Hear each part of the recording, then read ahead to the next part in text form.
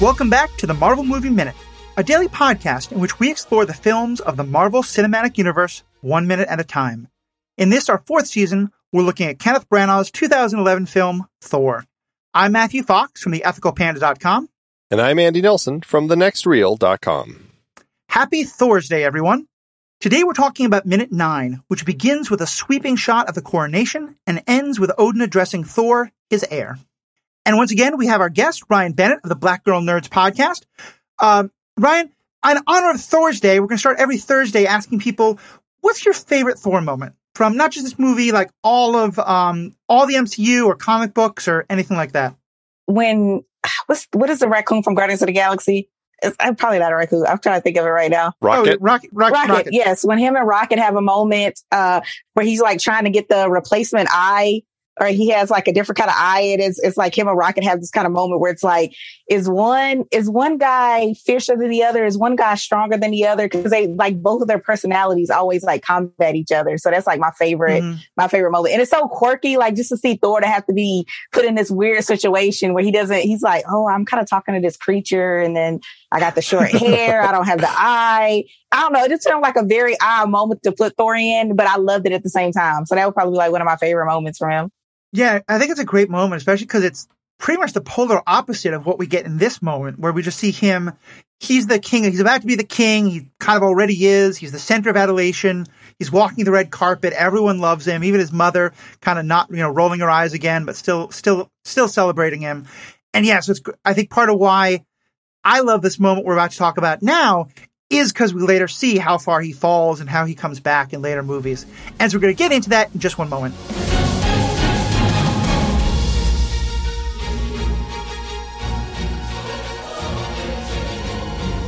Want to wear some Marvel Movie Minute inspired clothing?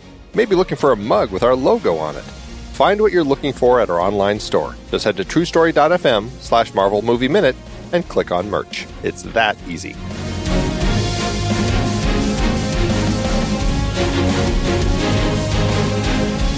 So we're talking again about the 9th minute of Thor. And Ryan, what grabbed you about this minute? Definitely the end. Because I like any kind of Odin Thor moment, because they both are very like, hello, it's me, I'm here. They both fight for that control. So I love that about this minute. It's very focused on them.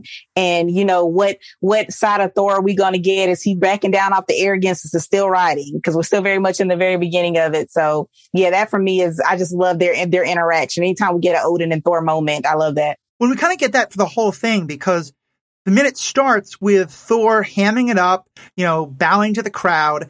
And Odin has this look on his face that I'm not sure if it's just stern or I took it as very disapproving.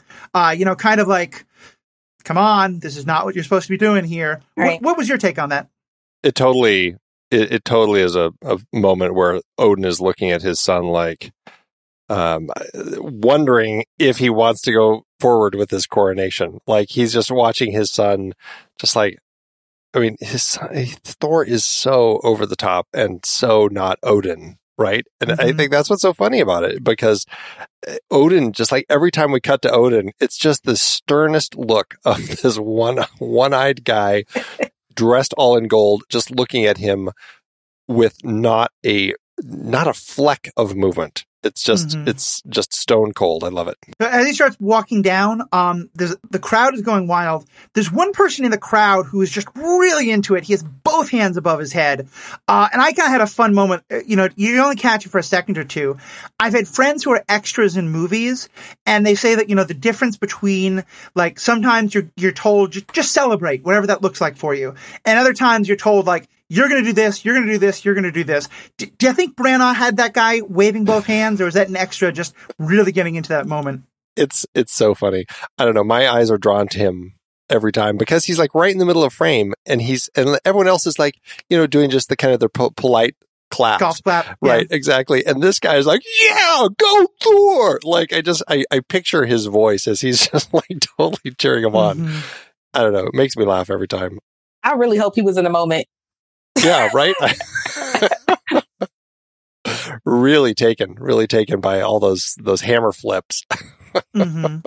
And so now we get this kind of reverse shot. That we start with a shot way up high of the two statues that are flanking the central throne area. Andy, or for both of you, what was kind of your sense of like seeing this whole coliseum of people? That kind of looks like a rock concert in some ways with, Thor and Odin right there at the center and everyone's come to watch. Like I kept looking for a Jumbotron, so everyone can get a better view of it. It's pretty gargantuan, the space that we're in here. And the fact that like, I'm curious, like, is this entire thing considered the throne room, or is the throne room considered just like that little central teardrop shape room? Kind of, it's separated by some columns and stuff. Is that the throne room? Like, where does the line end? I'm very curious about kind of how they delineate that. But regardless, it's just, it's ornate, it's spectacular with these two huge golden statues kind of standing on either end of the back of it.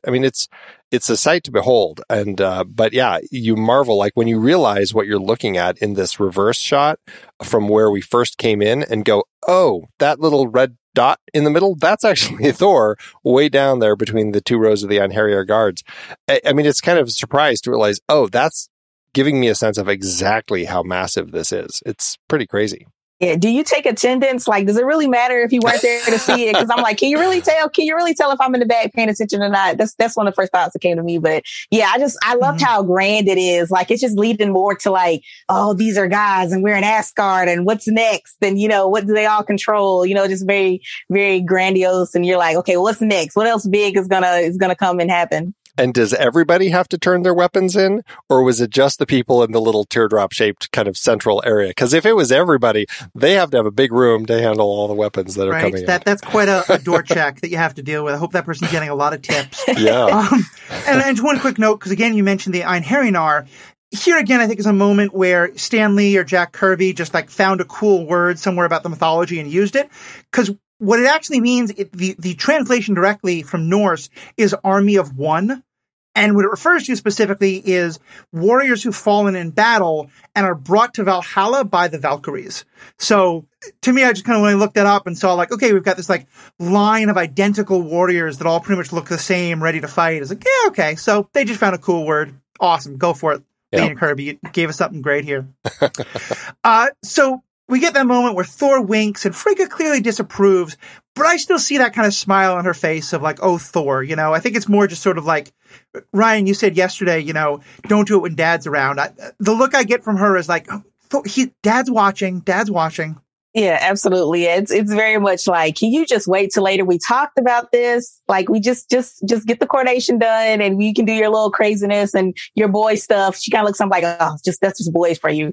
You raising boys. Like, I need you to just calm down and get through the ceremony. But yeah, I do love that moment. That's gotta be like one of my favorite moments, between them. Like, if you think of all the Thors, because I just like how it's very much that connection you can see, even though it's a glimpse, but you can see that connection between the both of them and their bond. So, and then of course we do get our first official, actually on screen, not in a deleted screen moment, real introduction to the Warriors 3 and Lady Sif. We saw Lady Sif a bit last time. And to me, when I see the way that they're kind of waiting and looking there, we talked about them a little bit last minute.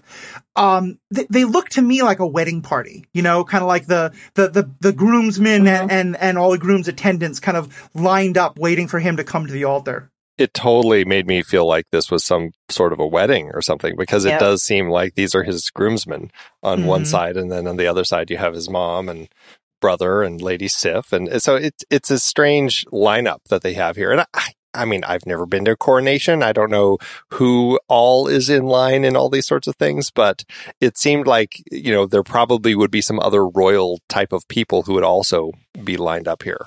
Yeah. In the Netflix show, The Crown, I remember there's a brief moment before Elizabeth's coronation where she mentions that it is kind of like a wedding because she's getting married to Great Britain. And so, yeah, that the coronation as wedding kind of makes sense. Andy, you want to take a minute now and tell us about the actors who are playing the Warriors 3? Yeah, absolutely. So we've got Hogun the Grim, played by Tadanobu Asano. Fandral is played by Josh Dallas. And this is actually an interesting one because rarely do people end up getting recast in the Marvel Cinematic Universe. They tend to like people, even if it's a tiny part, to come on for the entirety. Obviously, that was broken right out of the gate with the continuity from Iron Man to Iron Man 2 with the change of Rhodey. But here, Fandral is actually Josh Dallas, who plays Fandral, could not come back for the second film, and so he's been recast in the other films. And last but not least, we have Volstagg, played by Ray Stevenson. Now, as far as IMDb, I'm curious if either of you would be able to name anything that either of these had been in. Let's start with Tadanobu Asano. He's been in some stuff, but I'm not sure you'd be able to guess. I'll just tell you. On IMDb, he's known for Mongol, The Rise of Genghis Khan. He was in Battleship, which I don't know if that's a good thing to be known for or not, but he was in it. And then, of course, Thor Ragnarok and this film, Thor. So he's the very grim Hogun, which, I like the way that he plays it. But, when your character's name is Hogun the Grim, I guess your job is to be grim. And he does that. Next up is Josh Dallas, who plays Fandral. He is known for this film, Thor, Zootopia, in which he plays Frantic Pig, Manifest, the TV show, and Once Upon a Time, which is the TV show that he was busy with that kept him from being in the other Thor films. His that's the one I was gonna make. That's the only one I knew. Like when you listed all, that's the only person I knew was that from that TV show. Because I think his wife was in there with him, right? I don't know if they're still married. I know there was like a relationship going on, like whoever his castmate was. Was that Jennifer Goodwin? I think, yeah. Unless they might not see it's Hollywood, so they might not be together anymore. Because I know it's been a while for the show. Yeah. So I know they have tons of seasons, but I got into there because I kind of like fairy tales, but I didn't finish. So I wish I kind of finished and see where it ended up. I'm glad you know, because I don't know anything that these three actors have been in. Last but not least, we have Ray Stevenson. Okay, so you don't know anything that he was in. Do you have anything else, Ryan, that he might have been in? No, the name, it's going to irk me because the name sounds familiar. So I know you're going to do some stuff and I'll be like, oh, I should have guessed it.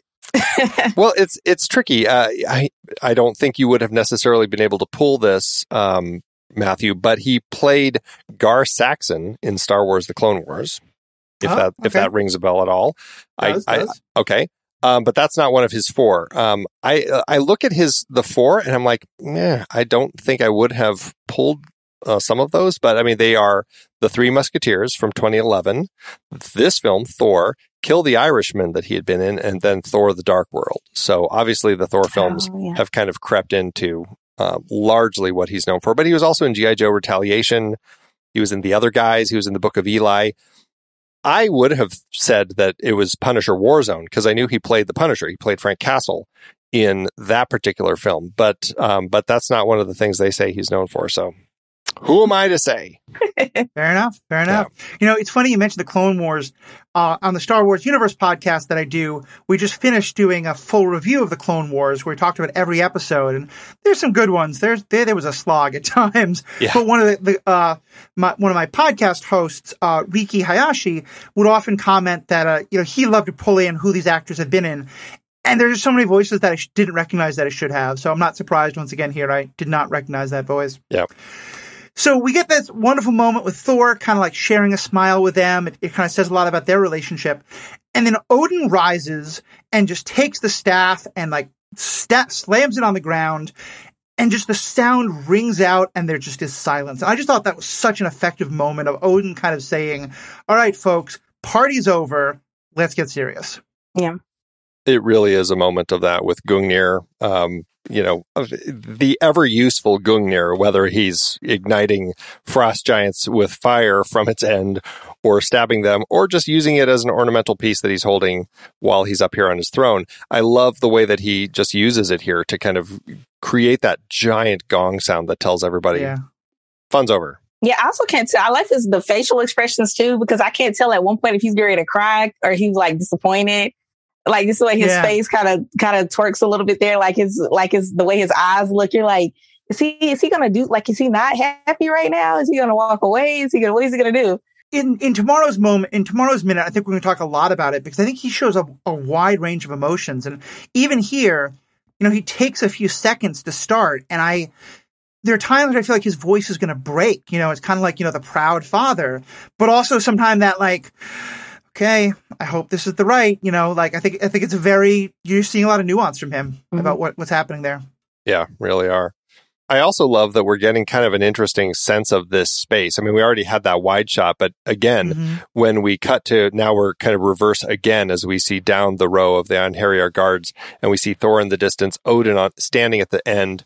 Everyone's silent now. And then behind him, you see some big golden doors, which I'm assuming lead to kind of his private chambers or something. So it's kind of cool just kind of getting a sense of this space. And this portion of the throne room, I should say, not the entire Colosseum area, but this portion was actually all built on a soundstage. And all the actors talked about how ornate it felt, and it felt so much like old Hollywood. It gave them actors always, I think nowadays, they get tasked with the job of imagining stuff that they don't get to see because it's all digital creation. And they all said how amazing it felt to be in a space that was real, that they were actually able to kind of get a real presence of. And Anthony Hopkins walked in and he said, geez, I don't have to do anything here. All I have to do is sit there, and that does my job for me. And I think that certainly says a lot about it. Yeah. I also will point out, this is going to change in every movie. We're going to see a different look for this throne room every time. Mm-hmm.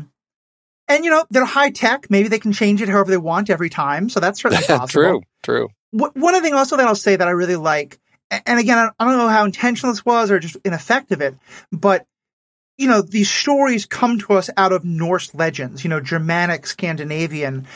And I really like that, we talked about kind of the terraced water, and this doesn't look like a European castle. This doesn't, this doesn't look, to me, what this is saying is that the Asgardians are not Norse by any means. Hogun clearly isn't. There's an awful lot of white faces in the crowd shots. I would have liked that to not be the same. But they're making pretty clear that the connection to Scandinavia is because that's the people who met them, not that there's anything inherently Norse about these characters. That's actually a really great point. That I appreciate that you're right. It still is largely white here in Asgard, but I like that it at least feels like there is some diversity here. And I feel like it's something they work on over the course of the 3 films, kind of making it a little more diverse. But, it doesn't feel like just a bunch of Scandinavians that we're watching throughout this film, and I definitely appreciate that. Yeah, absolutely. It's something to me that I think has particular meaning because I think I've mentioned this before, but I in another part of my life, I'm a pastor, and I sometimes do weddings. I'm not really a pastor anymore. And by the way, I'd love to be able to stand up and bang my staff on the ground and get total silence from the congregation. That'd be fantastic. But one of the religious groups that I've spent a lot of time with is there are a number of people in our world, in Scandinavia and here and all over the world, for whom these stories are still the basis of their religion. Norse pagans or heathen or Asatru, they'll often call themselves. And I know one thing that is a big conflict in that community is there's only a small minority, but a very vocal one. There is a part of that community that is deeply racist and really wants the Norse stories to be very much, Aryan stories, white stories, etc. And so, again, I don't know if they had any awareness of that when making this movie or with later movies, but having it be a diverse, at least barely diverse setting, but not Germanic at least, diverse European, which is kind of horrible. That's the standard. But to me, at least that really means something because, knowing the kind of horrific things a lot of people do with these stories, having this very clearly not be that, I thought was important. Yeah, any kind of difference that's one thing that I think that's always kind of pulled me to the MCU. Anything that gives you something that makes you take a pause and makes you think something different than the norm, I feel is always supported because everybody's different when they look at these films. You got to remember who your audience is. So I love that the MCU slowly, especially these days, is realizing, look, I need something different. I want something that catches the eye that looks like the people that are watching these films. Definitely. Well, there's so much I want to say about Odin and what he has to say, but I think we can keep most of that for the 10th minute because that's where he kind of gives most of his speech. Is there any kind of last comments you want to make about this minute and what we saw? No, I love Odin. I feel Odin stole this minute. Yeah, anytime you're going to strike Gungnir on the ground like that, it gets my attention. So I'm right there with you. Definitely. Well, Ryan, as always, thank you so much for being a part of this. Folks, hopefully have been listening minute by minute. I've heard about your podcast. If they're going to check it out, if they're going to just listen, hopefully, I've started from the beginning. I'm really enjoying it. And beginning of the episodes where you came on. But if someone was just going to kind of listen to one episode, what do you think there should be like the one episode that you think of as kind of the best example of all that's great about that podcast? Oh man, that's a tough one. Well, I have to say what made me fall in love with it was Game of Thrones. So any of our Game of Thrones recaps you guys want to go back and listen to is really good. But yeah, just any of the moments, like we do a girl chat about just like COVID and where everybody is now with it. We have a moment where we talk about like some of the new releases for like Disney, just any of those. I think it was like a D23 episode, just any of those moments where we really get to chat. Kind of like what I'm enjoying talking with you guys about, like anytime you get to really like just dive in and it kind of takes you on your own journey when you're recapping these movies and recapping these films is like the fun part of all this. Mm-hmm. Yeah. I tend to think the reason I got started is because my buddy and I, we used to love to have these conversations and like have this weird thought at 3 a.m. of, have you ever thought about what happens in this scene? And, our partners were a little tired of us, bugging them about it. So I thought, let's bug each other and bug the rest of the world. So it's a lot of fun. Yeah, that's what it's all about. Bug each other. Yeah. And you guys go listen to it. And you know what? Thank you guys. It's so much fun talking with you guys. I appreciate it. And Black Girl Nerds on all your social media platforms. Awesome. Definitely. Check that out. Check out my podcast, Superhero Ethics and Star Wars Universe Podcast. Tune in next time. We're going to get into Odin's speech. And more than anything, thank you, Ryan. Thank you to our audience. And have a great day. Until next time, true believers.